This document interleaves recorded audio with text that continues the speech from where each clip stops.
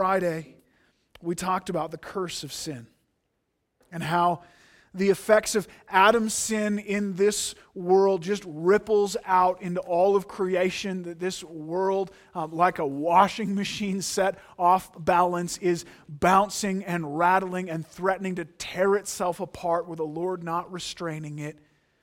And this little blip on the radar of human suffering called coronavirus is just one more painful reminder, one more mark on a long and blood-stained list of things that have plagued humanity, things that make our hearts scream out, this world is not as it should be. Something's desperately wrong here. It points us back again to how our sin has separated us from the goodness of God. And it creates in our hearts this aching, this desperate longing, this searching for a cure. And we saw Good Friday. That cure is the cross of Jesus Christ. That's it right there. Jesus hanging on that cross, a man hung on a tree, is symbolism, biblical symbolism of the curse of God poured out on him. The curse, the punishment that we deserved falling on his shoulders. The crown made of thorns. Again, this biblical symbol of the effects of sin in this world, the breakdown of sin and death infecting everything, causing everything from hurricanes to cancer is coming to rest on him. And of course, the temple, curtain torn top to bottom. This picture of how his death has opened the way that sinful man could now approach the holy God, could be reconciled to him, our relationship with him restored.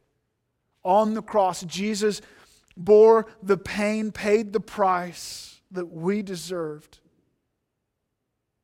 so that we could be set free from the curse of sin. But that's only half the story. That's less than half the story. On Good Friday, we remember that in his death, he bore our death. But Resurrection Sunday, we celebrate that in his life, we have life. That's our task this morning, to look at the result of this glorious cure, that the outcome going forward. What do we have now? And one of the beautiful places to see that promise of life begins in the darkness. Begins meeting Martha right in the middle of her experience of sin, the curse at its worst. We're going to look at John chapter 11 this morning. Turn with me there in your Bibles. If you don't have a Bible on you, go grab one. You're going to want to have it. You can open up the extra tab on your browser, bring up esv.org. If you really don't have a Bible at home, we want to emphasize again, we want you to have one. Private message us, give us your address. We will bring a freshly sanitized copy of God's Word right to your door. We want you to have God's Word in your hands. I have no hope for you. I have no authority to speak against the things that are happening in this world. God's Word does. And so that's all I have to say this morning, is what God's Word has already said. John chapter 11, Martha's brother had become sick. Possibly the earliest recorded case of coronavirus, probably something else. They sent word to Jesus, hoping that he would come and heal him. They had seen him do miracles before. Jesus, come. He's sick. The one that you love, they say, is sick.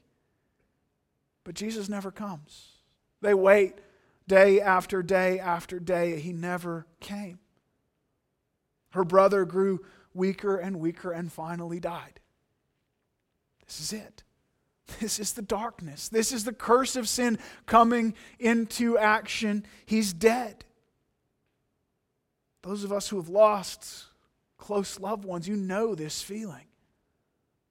They're crushed.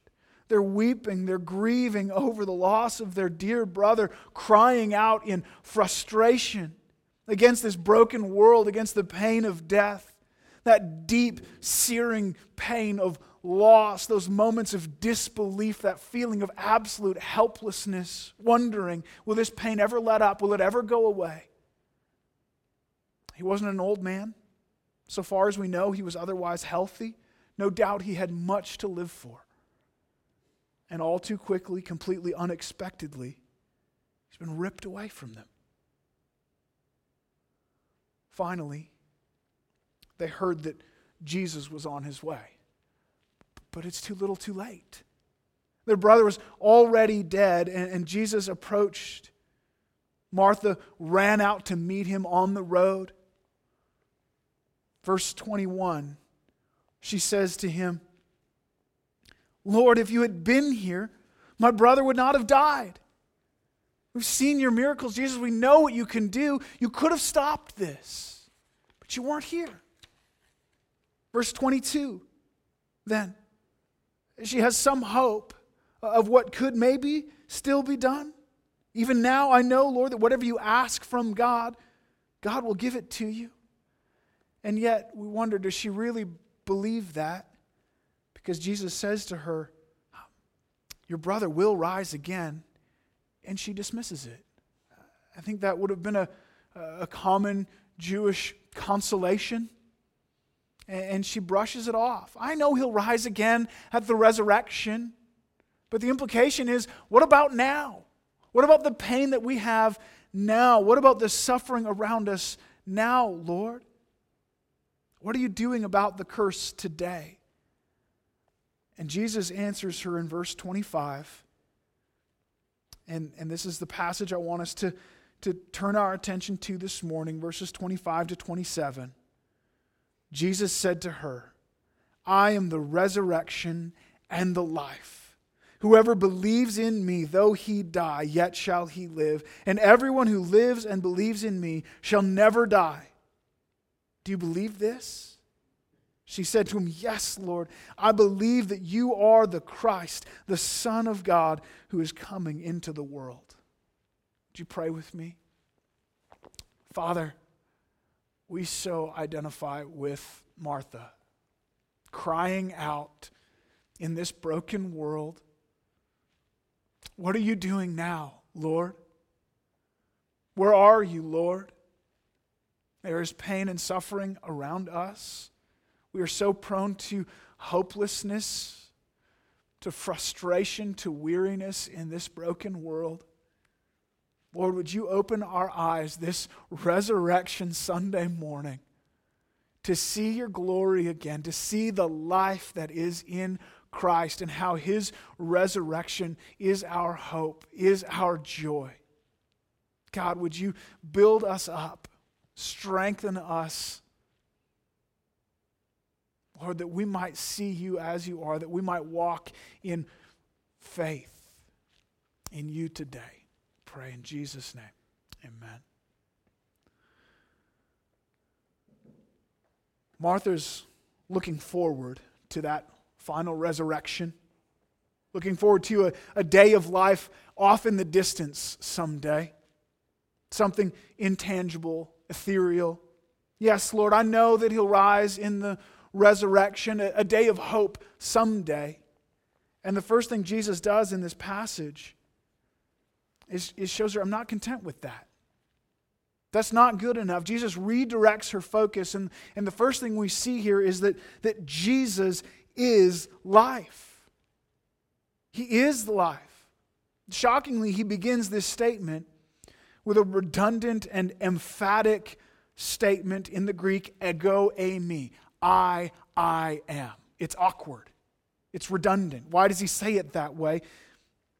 Well, the way that Jesus says it and the fact that there are 7 such I am statements placed throughout the book of John makes it very clear what Jesus is saying. He's not just saying, it's me who is the light, who is the life. He's saying, I am, in a way that parallels the Hebrew Yahweh, which could also be translated I am. It's the personal name of God. He's saying, I am that I am. I am God. And I am the resurrection and the life. John 5:26, Jesus says, for the Father has life in himself. And so he has granted to the Son also to have life in himself.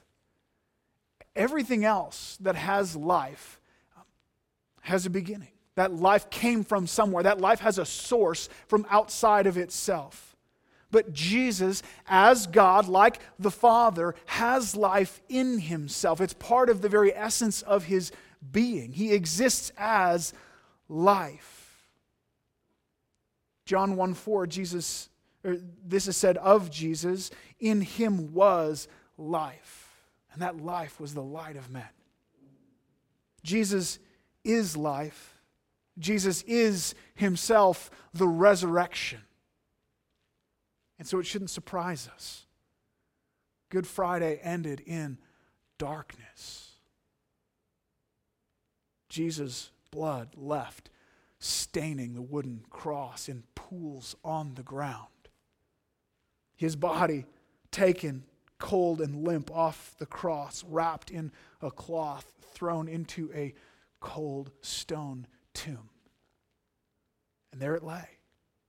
Friday night, Saturday, nothing.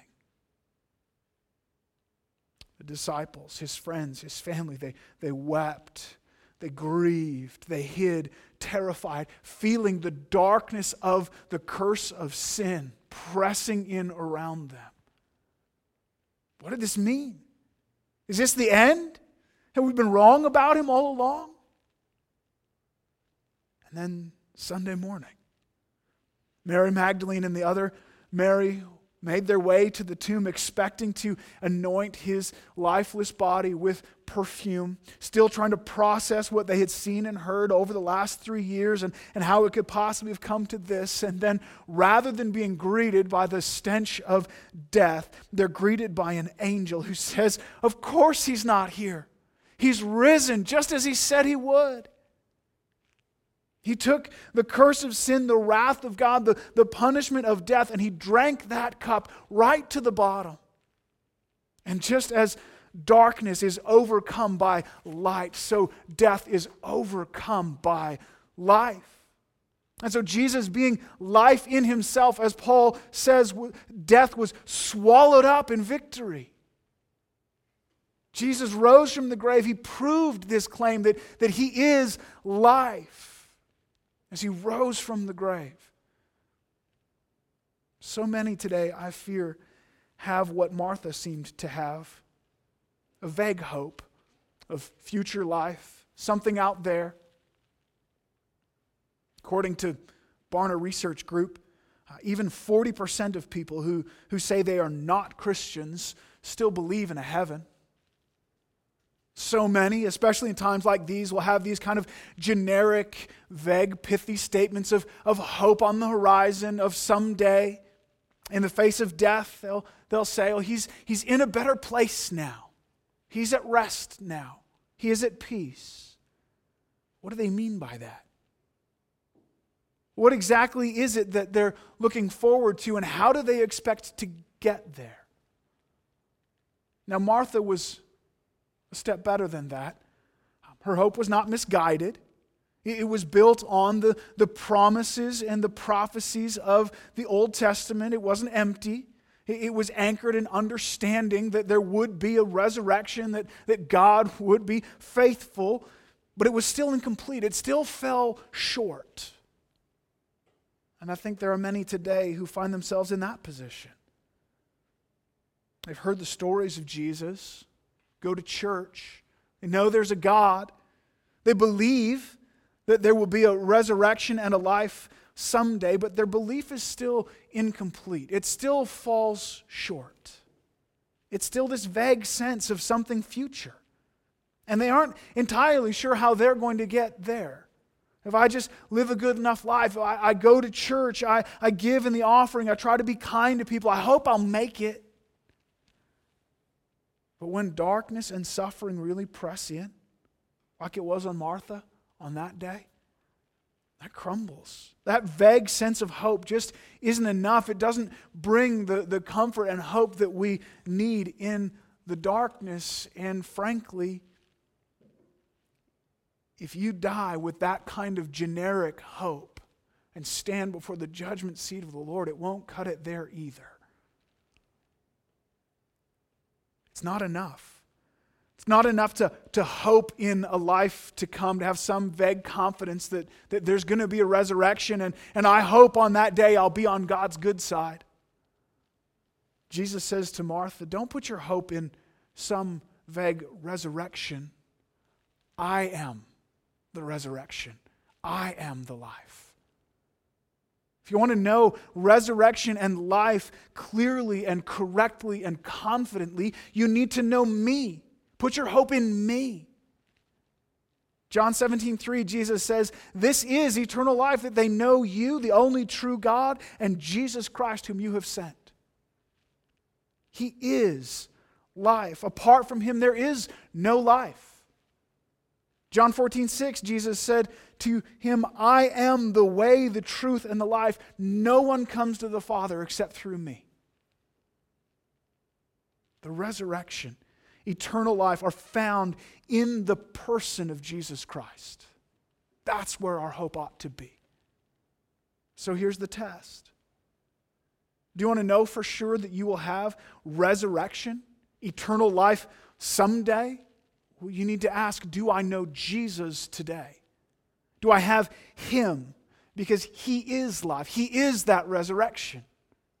Him personally, not some vague generalized hope, not some kind of ethereal belief. Do I actually have a real, personally meaningful relationship with Jesus today?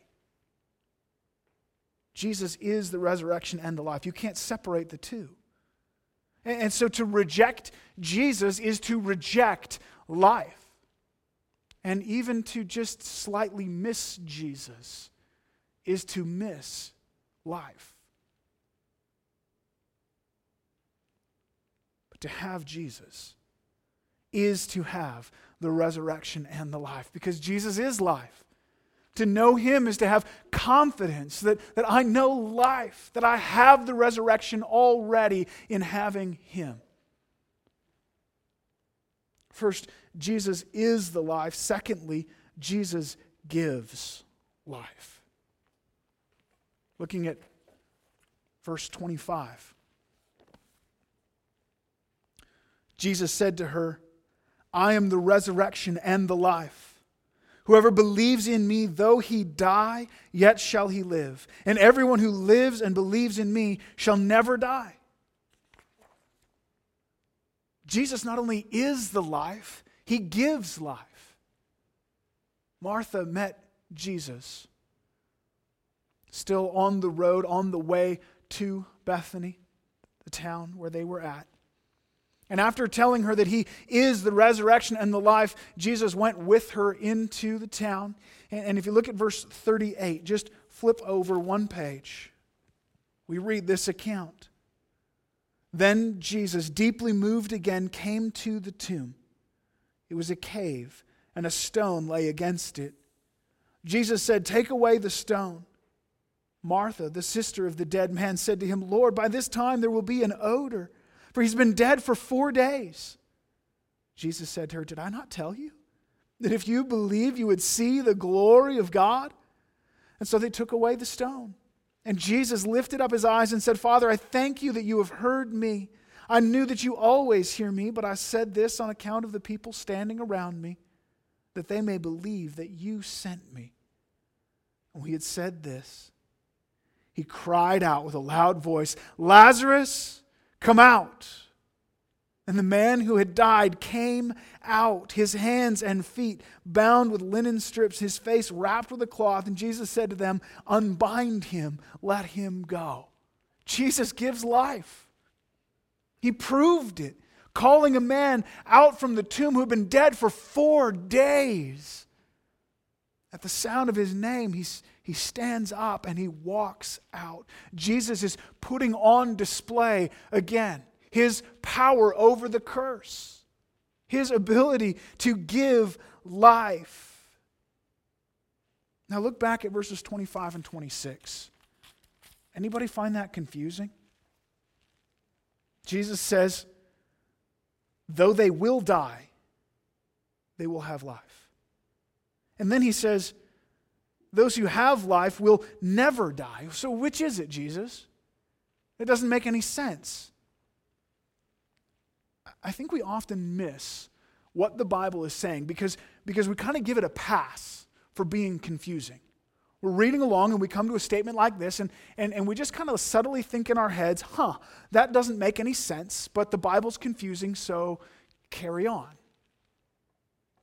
Or maybe sometimes it's out of a misguided sense of respect for the Bible. That doesn't seem to make sense, but the Bible can't be wrong, so I'm not going to question it. And I wonder if behind that sometimes is a fear that if I push, it might break. I believe that the Bible is always true, and so I don't want to ask hard questions because I don't want to find questions that I can't answer. I don't want to find holes. I don't want to look too close. But we should be ready and willing as we come across statements like this to say, that doesn't make sense. That sounds contradictory. That sounds crazy. And rather than moving on or giving it a pass, we say, well, I know the Bible is often confusing and I know that it's never wrong, so I'm going to press in all the more. I'm going to push on this because I trust the Bible. I trust that I can ask it my hard questions and that this will make sense if I work at it. The problem's not with Scripture, the problem's with me. I want to understand this. And I think as we push on this a little bit, it's fairly clear. Jesus is saying two slightly different things. First, he's saying, those who believe in him will have life after death. There's going to be a resurrection. Jesus gives life after death because of what he did on the cross, paying the penalty for our sin. Whoever believes in him will, like him, be resurrected from the grave. They will die, but death is not the end. Death is not final. Jesus said to his disciples in John 14:19, because I live, you too shall live. 1 Corinthians 15, verses 20 to 23 should be on the screen for you. But in fact, Christ has been raised from the dead, the first fruits of those who have fallen asleep. For as by a man came death, by a man has come also the resurrection of the dead. For as in Adam all die, so also in Christ shall all be made alive, but each in his own order. Christ the first fruits, then at his coming those who belong to Christ. So Jesus is the first fruits. His resurrection is the first of a great harvest. And like a locomotive where the train cars follow the engine, where Jesus goes, we follow, we go after. Jesus' resurrection first. And then, at his coming, our resurrection. Looking at Jesus on Resurrection Sunday, we see our future. We see our guarantee, our confident hope that death is not the end for us. It's looking at the picture of our dear friend Ross just this morning as I was preparing this sermon and thinking, what a blessed hope. What sweet rejoicing there is in the midst of sorrow. It was our first funeral as a church just a month and a half ago. But there's going to be a resurrection. Death is not the end for him. And so, whoever believes in me, though they die, yet they shall live. And then what does it mean when he goes on to say, everyone who lives and believes in me will never die? He just said they would die. Now he says they won't die. And either Jesus is crazy or he means something slightly different. I'm going to go with the second option. And I think it's pretty clear as we understand this. Everyone who believes in him will never die. And so, yes, those who believe in him will experience physical death. That's an inescapable reality in our broken world. And yet everyone who believes in Jesus lives now with a life that will not be touched by death. John 3, That famous conversation between Jesus and Nicodemus. And Jesus tells Nicodemus, you need to be born again. Not born physically. He already had physical life. He needed spiritual life. He needed a new life. Jesus gives that life, a life that can never be taken away. Ephesians 2. Right? You were dead in your trespasses and sins, but God, because of His great love for us, made us alive together with Christ. This is this new spiritual life in us. And John 5:24, truly, truly, I say to you, whoever hears my word and believes Him who sent me has eternal life. He does not come into judgment, but has passed from death to life. Do you hear the past tense and the present tense to that verse? Not you will one day have life, you have life now in Jesus. Because of the resurrection, because of what Jesus accomplished at Easter, because of the empty tomb, we have life in Him, life now that will be eternal. Life that will pass through physical death unscathed. Our hope of life in Christ is not somewhere out there. It's not something we're waiting for far off in the distance. It's here and now. So let's bring this down to where the rubber meets the road. What does that mean for us today? Well, it means that in spite of all the chaos, in spite of COVID-19, in spite of the threat, or for some the reality of having lost a job, the stock market crashing, everything being uncertain, in spite of whatever events that you were looking forward to that have all been canceled now, and getting beyond that, there are so many trials in this life. There are so many things that pain us, that bring us sorrow and grief in this broken world. And in spite of all of it, not only has Jesus taken the curse of death that we deserved on Himself, but He gives us life. And so yes, we're grieved and we wrestle with difficult things in this life. There's hardship and trial and struggle, and the effects of sin in this world are painful. As Jesus talked with Martha on the way to Bethany, He told her that He was the resurrection and the life. He had every intention of raising Lazarus from the grave. He knew what was about to happen. And yet we're told that as He entered the town, verse 33, it says, when Jesus saw her weeping, and the Jews who had come with her also weeping, He was deeply moved in His spirit and greatly troubled. Jesus, greatly troubled, deeply moved. And verse 35, Jesus wept. Why?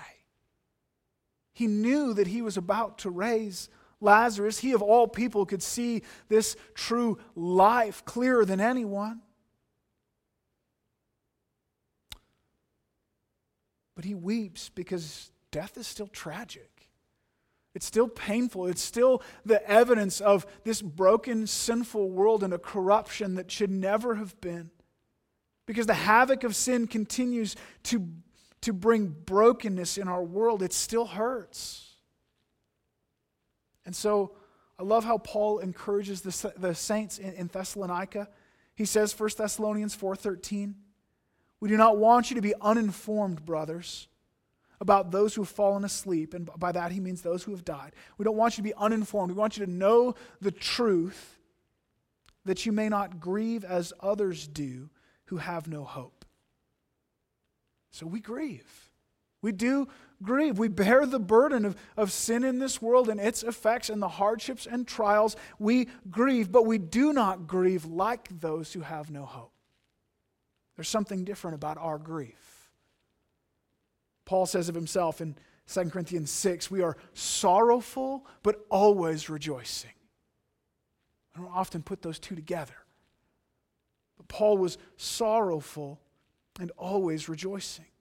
The truth of the resurrection, the reality of having this spiritual life in Christ here and now that is untouchable and unshakable, ought to produce in us a hope A hope that gives us joy and even rejoicing, that runs deep and full and strong beneath the surface. And so we grieve and we weep over the pain in this world, but it's always diluted. It's always mixed with rejoicing in one hand. Because we have life. Because even in the face of death, our greatest enemy, we know there is victory. Because Jesus, who is life, gives life. Does your life reflect that? That overarching joy? That foundation that can't be shaken? Do your conversations reflect that these days?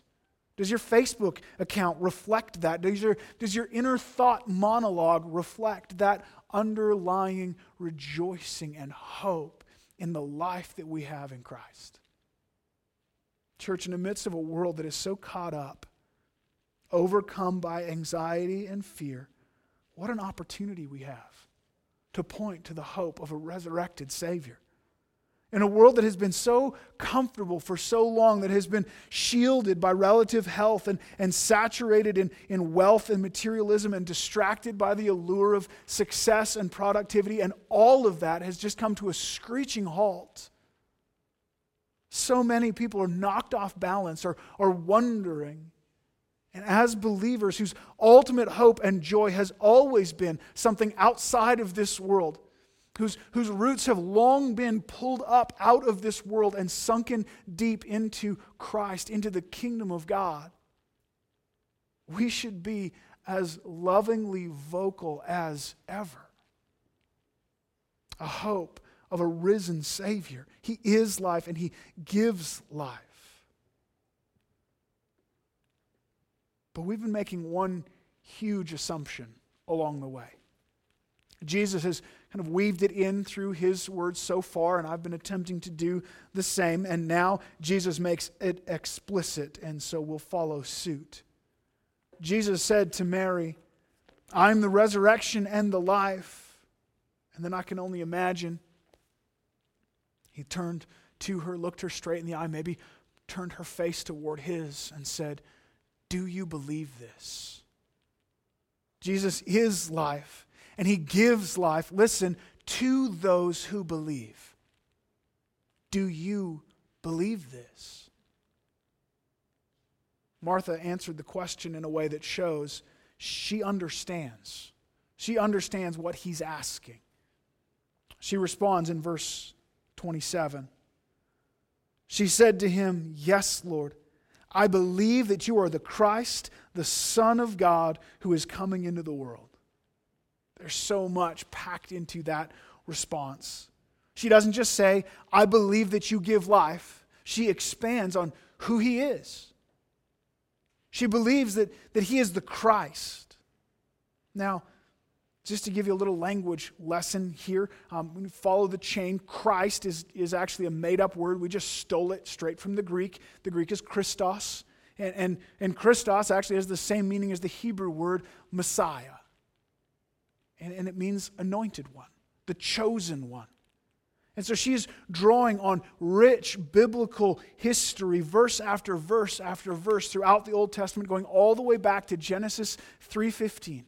In the middle of the curse, God promised to send a man born of a woman who would crush the head of the serpent, one who would undo all of the damage of sin, destroy the works of the devil. And all of the Old Testament is just building on that promise, looking forward, explaining more, building anticipation, looking forward to its fulfillment. And Martha is saying, "It's you, Jesus. You're the one that all of human history has been driving toward. You're the one that we've been waiting for. You're the one who has come to set all things right. The one who will bring an end to the curse. You're the Messiah." And then she adds, "the Son of God." She's picking up on what he just said a moment ago, using the name of God, "I am," to refer to himself. And this was no secret. Jesus did this frequently. He was often accused of blasphemy. And she says, "Not only are you the anointed one, the promised one that we've been waiting for, but you are God himself. The rescuer was God. Come into this world. You're the Son of God. And so there's some theological understanding here of who Jesus is as God, as the promised Messiah, the one who would come to end the curse. But that's not the emphasis here. That's not actually what Jesus is asking her for. He didn't say, do you know this? He didn't say, what do you know about me? So often we pull up short here. There's so many in this world today, even in the church, I dare say even listening right now, who would say, yes, I know who Jesus is. And that's enough. Thinking that will save you, thinking that it's by your knowing that you will enter into the life that Jesus has offered, but that's not what Jesus is asking here. He says, do you believe this? And you say, well, what's the difference, John? Isn't knowing even better than believing? Right? Believing seems kind of vague. Oh, I believe it to be true. No, I know it's true. No, you're not understanding what Jesus is saying. The word here is pisteuo, the same word that is often translated faith throughout the New Testament. And it's not just this kind of passive acknowledgement of truth. I know that's true. He's not asking her, do you think these things are true?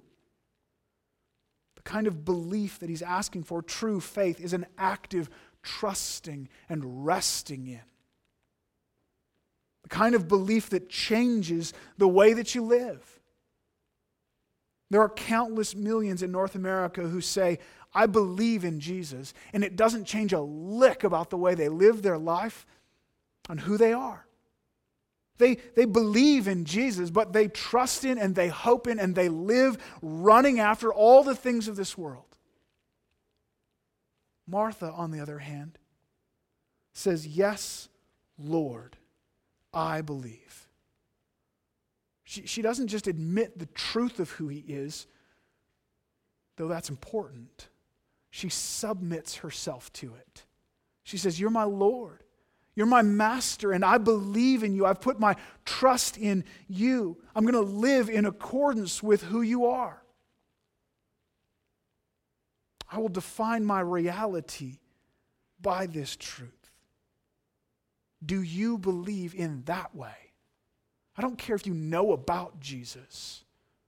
You need to believe him in a way that changes your life, in a way that transforms your hopes and your dreams and your hobbies and your aspirations, your thoughts and your words, your life. That is, by the way, what this new life that Jesus gives looks like. You can't separate the two. As if faith may or may not someday produce obedience. But rather, obedience to him, following after him, is just what faith looks like. Think about it this way. There are 2 Easter dinners set before you. One, you're told, is riddled with poison and will surely kill you. The other is magical and will give you perfect health, lasting health. You can say all day long, I believe you, but if you continue to feast undeterred at the poison table, eventually at some point I'm going to conclude you don't believe me. No matter what your mouth says, you don't believe me.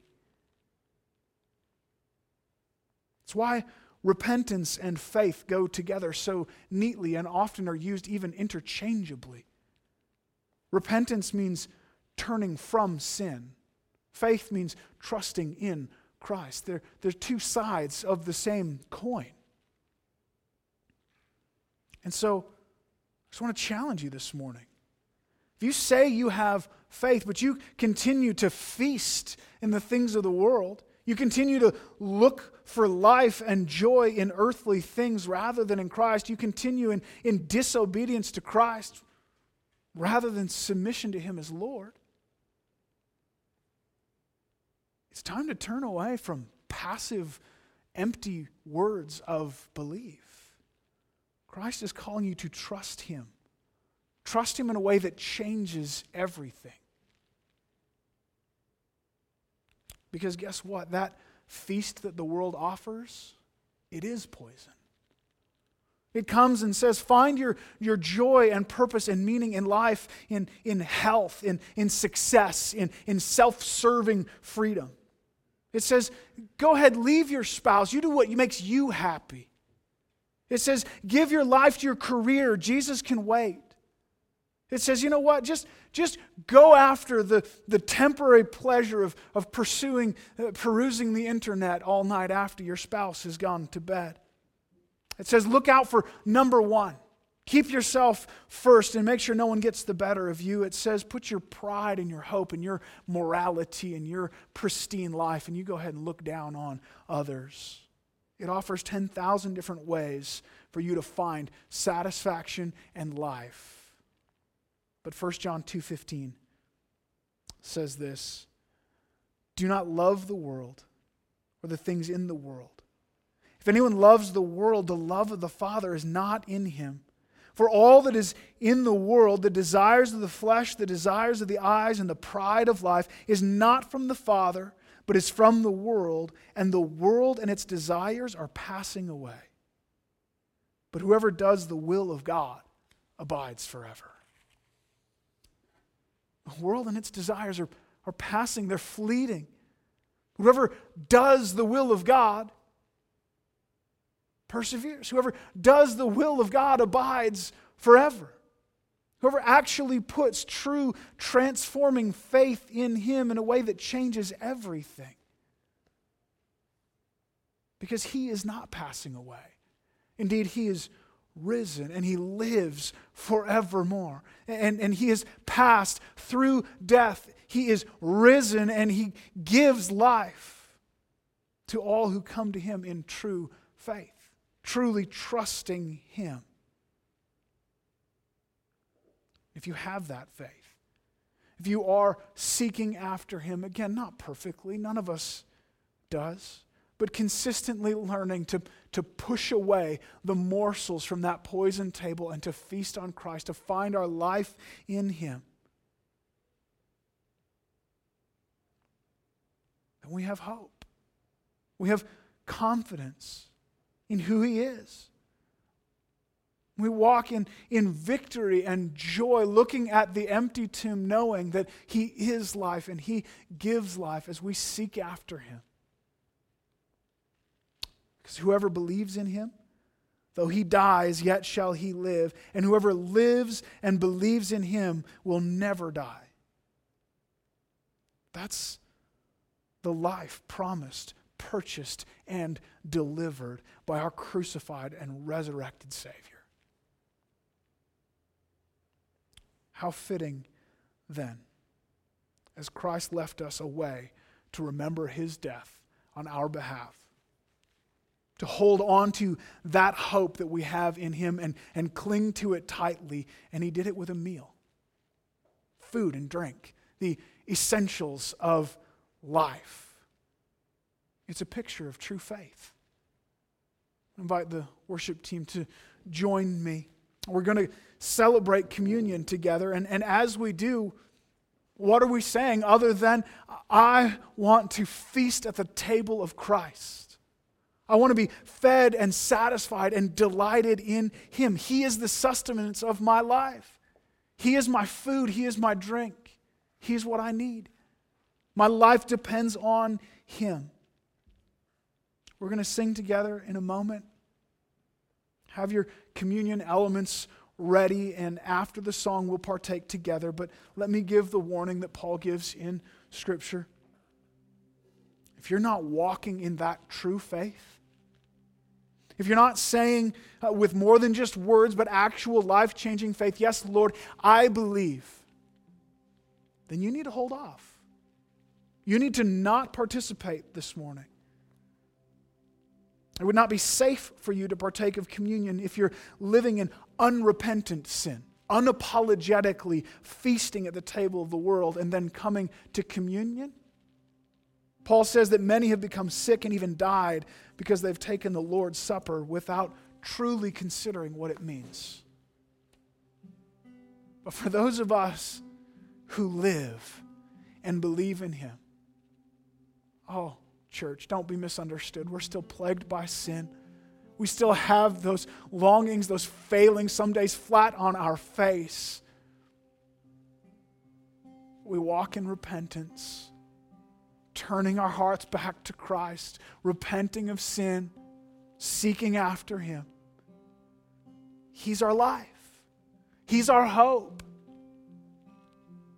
Christ Jesus is the one who died, more than that, who was raised, who's at the right hand of the Father, who is indeed interceding for us. Who shall separate us from the love of God that is in Christ Jesus? He is the hope of our future resurrection, and He is the hope and essence of our present life. So we're going to sing together, praise His name, and then we'll partake in a moment.